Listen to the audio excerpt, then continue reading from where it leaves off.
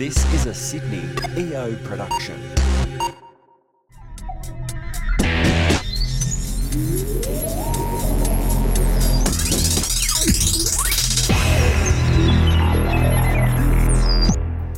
Welcome to episode 47 of the Sydney EO Business Podcast. I'm Brendan Tarazzi, the host of the show, and today I'm with Angelica Nora from Star Beverages. Good morning. How are you? Good morning. I'm well. How are you? Very good. Very nice to see you on Skype, and I understand for the first time, or one of the first times. Yes, I'm not a Skyper. Yeah, I know. It's I do miss being face-to-face with people, that's for sure, though. Yeah, but you don't get blurry backgrounds with face-to-face, and that's what we've learned this morning, haven't we? Yes, well, on Zoom you can actually make your own background too, but that doesn't work on my computer. So, this is cool. I'm liking it. And so you were saying just before we hopped on the call that you started Star Beverages back with your family in 2009. Tell us a little bit about why and how. Yeah, it's actually, it goes back a little bit before that in terms of I was singing and acting in the US. So when I left school, I really wanted to pursue a music career. So started singing around the age of 15. By 2006, I was kind of picked up by a manager, I guess, and we went straight to LA, and I spent like 3.5 to 4 years going back and forward to LA, finishing school, doing all that because I was really wanting to pursue this career in music. While I was over there, obviously the people I was hanging around with were much older than me. Being in the US, everyone was drinking. I wasn't able to at that time, but I noticed that everyone was really getting into this Prosecco thing, like Prosecco and Pinot Grigio. I remember like cheekily having a tiny sip of Moscato when I was going through, different dinners and stuff. And I was like, I don't know what this is, but it's such a trend. Come 2009, when I decided, look, I don't have the passion enough, or I think there was a massive self-esteem issue, and I had to come home. I had to be home. I needed to be around my family. I wasn't happy with how my direction was going. I wasn't happy with my manager. So I came home, and unfortunately, pursuing that kind of career really took a toll financially on my family. And I was like, okay, I've got to try and help. You get this burden, I feel, of, I need to help and fix this. It was my fault. So my parents were also doing a flavored malt beverage at the time. So we already had a liquor license. And I said, look, Mum, I don't know what it is, and I don't know anything about wine, but everyone in America is drinking Prosecco. Like, why don't we go and find Prosecco? And she's like, what is it? I'm like, I don't know. Everyone's drinking it. As the universe would have it, my mum's business partner for another business had a cousin who was already importing, working for an importer. And he said, look, there's this Italian wine brand that's looking for better representation in Australia. Do you guys want to have a look, or do you guys want to meet him? And I was like, okay, whatever. And the first thing I said to him was, do you do Prosecco? He's like, absolutely, but, we're Tuscan producers, but, we can do Prosecco. So I was like, okay, let's import Prosecco. He's like, hang on. We can't just do Prosecco. Like, what about Pinot Grigio? What about Sangiovese? I said, okay. We thought, you know what, let's import a container. If we don't sell it, we'll drink it, and it just started like that. Literally, yeah, wow. That's how we thought. Ironically, my parents don't drink. Yeah. So it's me and my grandmother on that one. Okay. So we imported the container, and our first 3 clients were Chambers Cellars, Navara Group Function Centres, and Daltone House. Wow. So within 3 weeks, that container was sold, and then we go next to another container and another container, and so that's how we started with the Italian wine, and we stuck with Italian wine for it was probably 4 or 5 years. Yeah. Of just one brand. So we really were the importers of Sensi. We got it into Coles. It's now the biggest selling Prosecco on the market right now.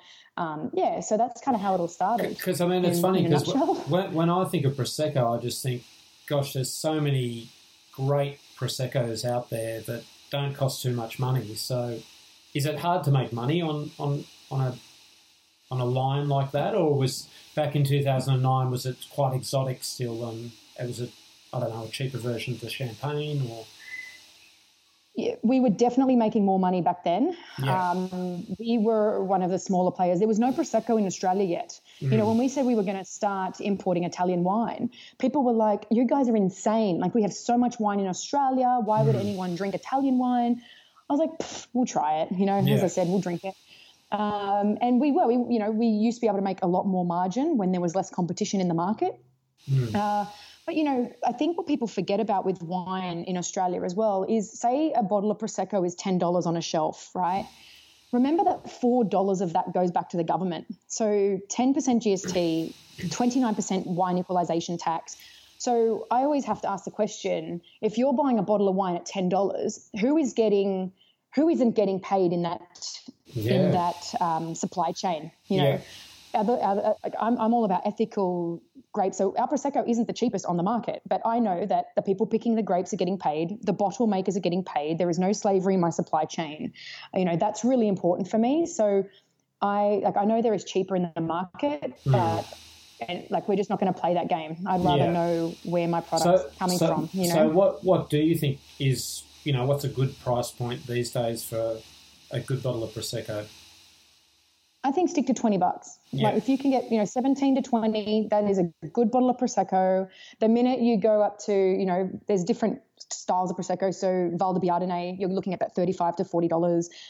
But yeah, just play with it. But yeah, I don't like, you know, $10 Prosecco. That scares me when I see pricing like that. Yeah. Well, that would mean that you would think the wine producer is getting maybe a couple of bucks a bottle or something. Not even. Like, wow. Not even, you know. I know you can probably import Prosecco from Italy and it would land here for under $2. And to me, that's a concern. Like, someone's not getting paid in that supply chain. Yeah. So I'm very conscious of the fact that we aren't the cheapest in the market in all of our brands. So not only do we do Italian now, we're doing French and Argentinian and Chilean, and we stuck to the, I guess, philosophy as the company of one brand from one country that dominates its niche, and it's great value for money. So I might not have the cheapest Malbec, but it's a perfect expression of Malbec, and it's at a great price point, and there's no slavery in the supply chain.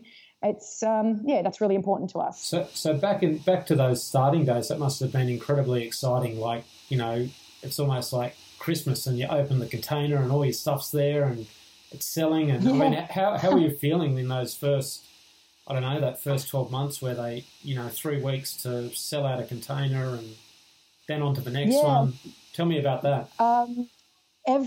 Still to this day, every time a container comes in, I get giddy. I get excited, and I don't know why. It's just, I love progress, and every time a container comes in, it's progress. And we got to a point where there was a container coming in every week of Italian wine, and it was just awesome. Like, it just felt like, wow, look at us, look what we're achieving. But I do remember that this innate fear, and I think it's after, like, coming back from the music industry, and you never had an opinion, you were never good enough, you were never smart enough, you were never tall enough, you were never enough. And I always had a lot of fear around sales. Right. And even though we were excited, I remember, and still to this day, I still have that little bit in me where I go, oh my God, how am I going to sell this? You know, and you look at, like, there's $50,000 just sitting there, or, you know, at any one time we have almost $500,000 worth of stock just sitting in the warehouse, and you just look at it and think, oh God, how am I going to sell that?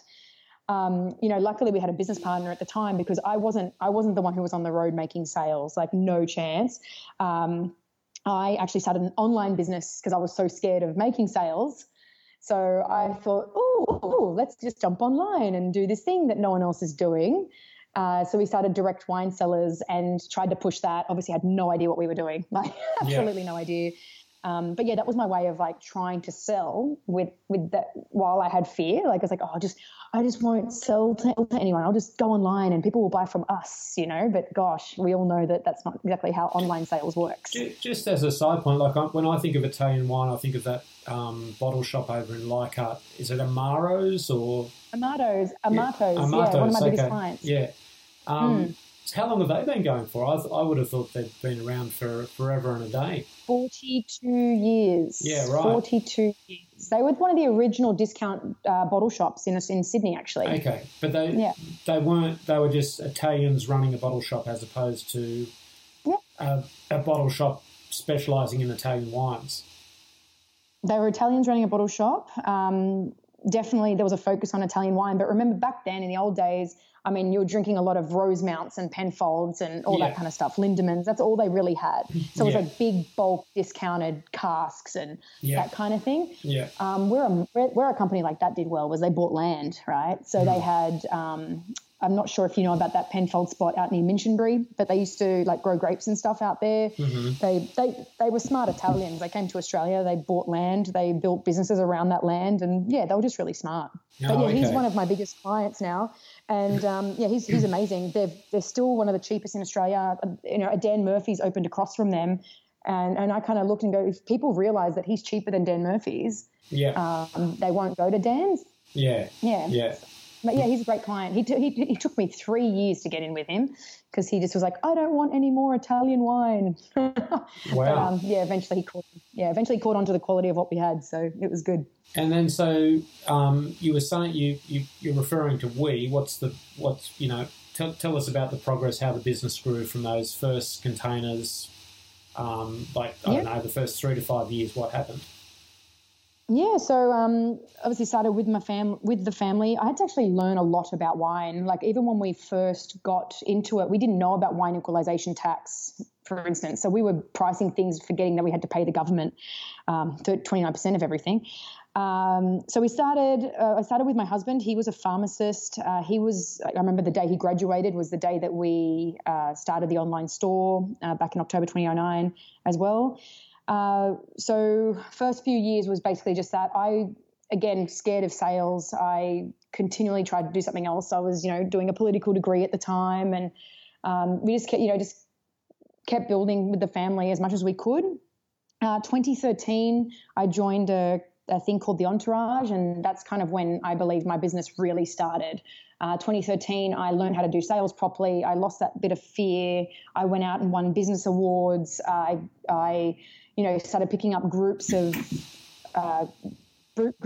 bottle shops. So that's when I really believe our business started. Also when we rebranded, and also when we realized that we weren't going to be able to scale as one brand. I wasn't going to be able to get into restaurants, for instance, and bars with one brand. Yeah. So we made a conscious decision to become to really look at the business, to systemize it. I started, I think 2014 outsourcing to the Philippines. So I stopped, 2015 it was, I stopped doing all the invoicing myself. I stopped working late nights doing consignments and all that stuff. But, I started looking and goes, is this worth more than $5 an hour? Because if it is, is my time worth more than that? Because if it is, I need to get someone else to do this. So I started outsourcing. My business is stupidly systemized. Like every little process is documented with a video and a sheet, like a little thing that tells you the steps. And do you think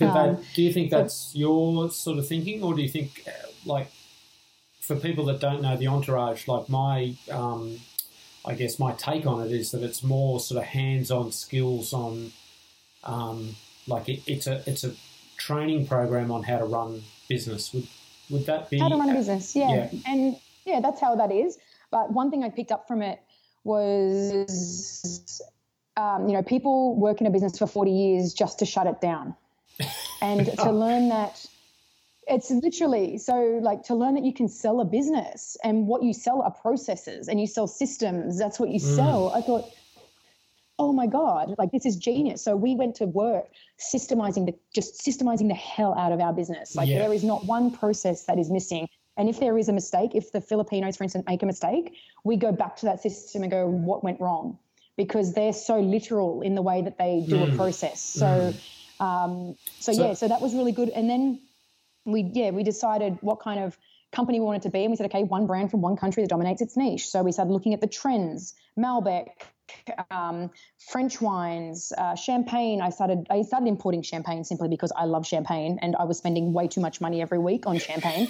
So I thought, why not go and import our own? Yeah. So we found Champagne Abelais, third oldest champagne house.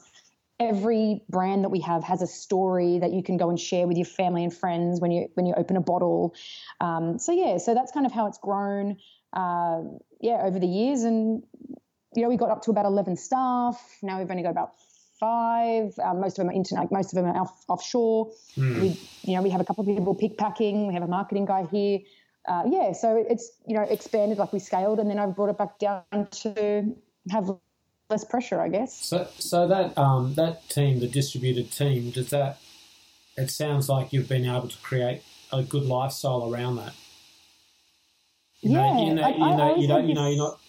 you have an office in Sydney, or you just work remotely? We did. 2 years ago, we literally got rid of the office. My sales staff were on the road anyway. They didn't need an office to go to. I basically got rid of most of the team. We just had a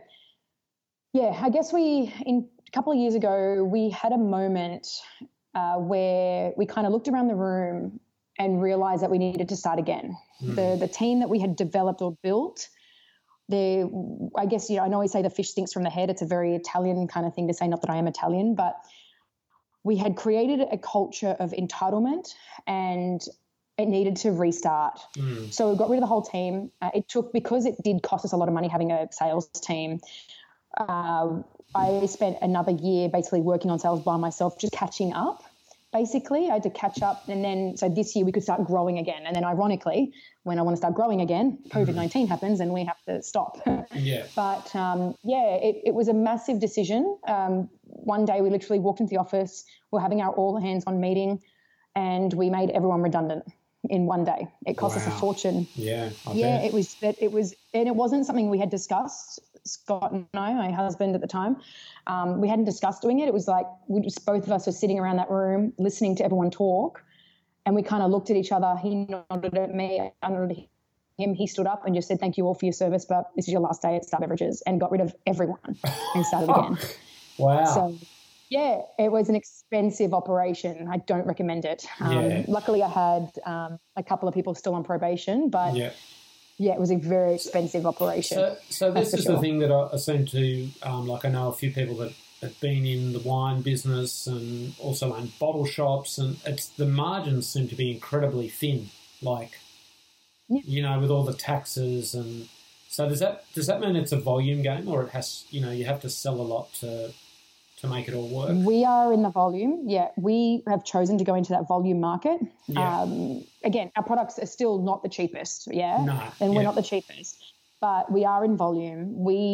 I play on, I sell containers. I don't sell boxes. Yeah. And that's why the online starts becoming a pain for me, because every individual box that goes out, to me, it costs money. Yeah. I want pallets going out. Yeah. So I really built up my relationships with, big bottle shop groups here in Sydney and in across Australia, Perth being a really good market for me as well.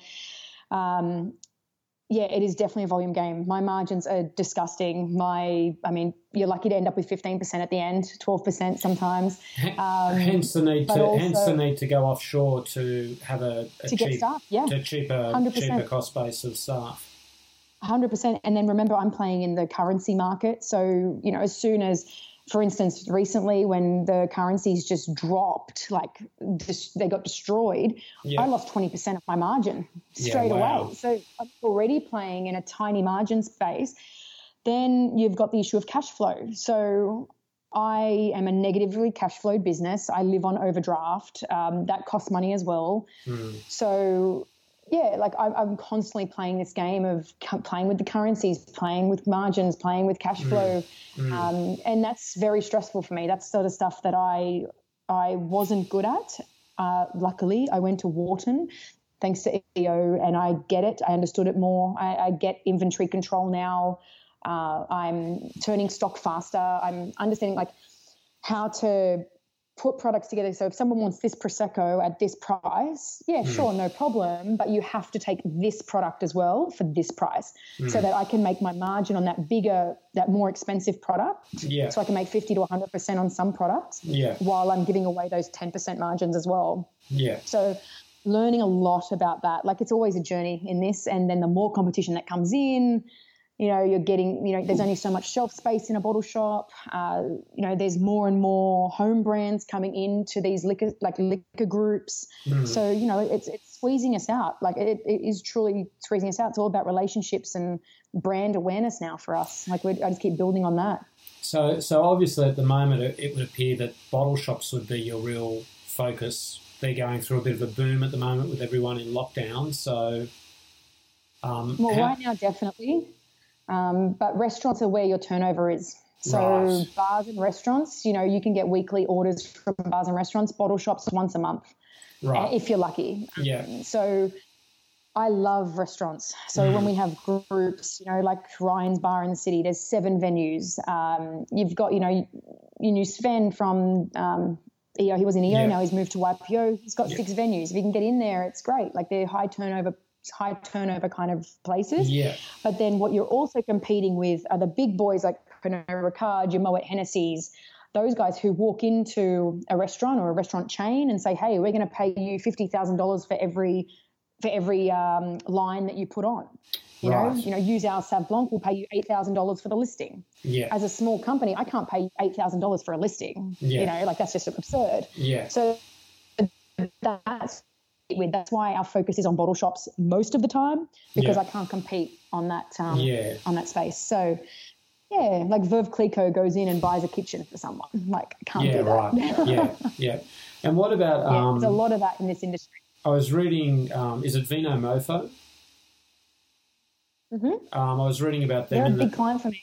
Oh, right, okay. I was reading about them in the paper the other day, and I think they said, turnover was, let's call it 50 million, net profit 200,000. I'm like, are you bloody kidding me? Like, that is just so high risk. Like, I don't get that. 100%. I actually read that myself.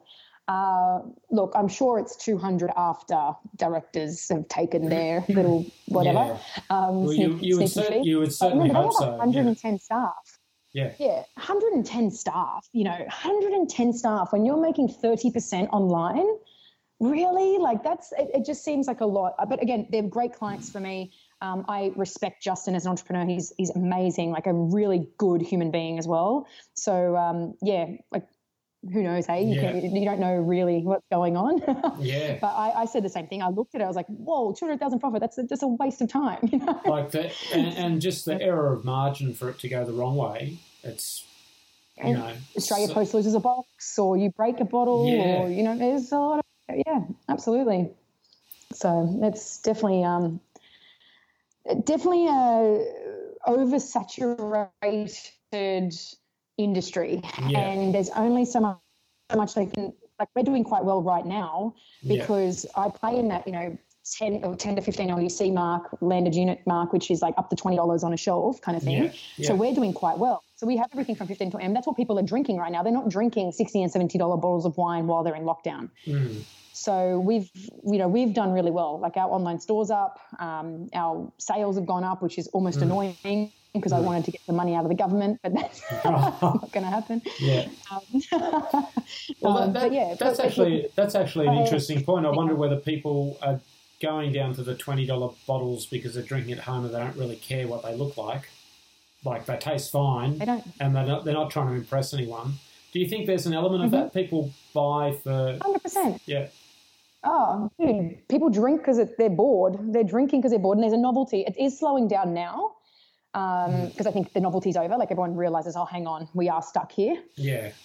So drinking every day isn't as fun as it was. Let's get back into our morning routines. Let's get back into healthy eating. So I think the novelty definitely has worn off. I've definitely gone the other way where I haven't touched a drop in over a month now because I just thought, oh, wow, just being at home with the kids, drinking, having to wake up the next day, it's like it's just not appealing. I need to be. It's not worth it. Have all my faculties on. So. Well, absolutely, especially when you've got kids and you're homeschooling them and everything. Yeah. For me, I've found. I'm still getting up at 5:30 in the morning. I'm still doing my journaling. I'm still doing my morning routine. I'm trying to get to bed early. I'm trying to keep as much normalcy in my life as I can right now because I live on my own as well. And it is like I can go, like I'm pretty sure I could go stir crazy, if I didn't keep my routine. So, I think a lot of people doing that, and I think it's better for all our mental health to be trying to keep as much routine as we can.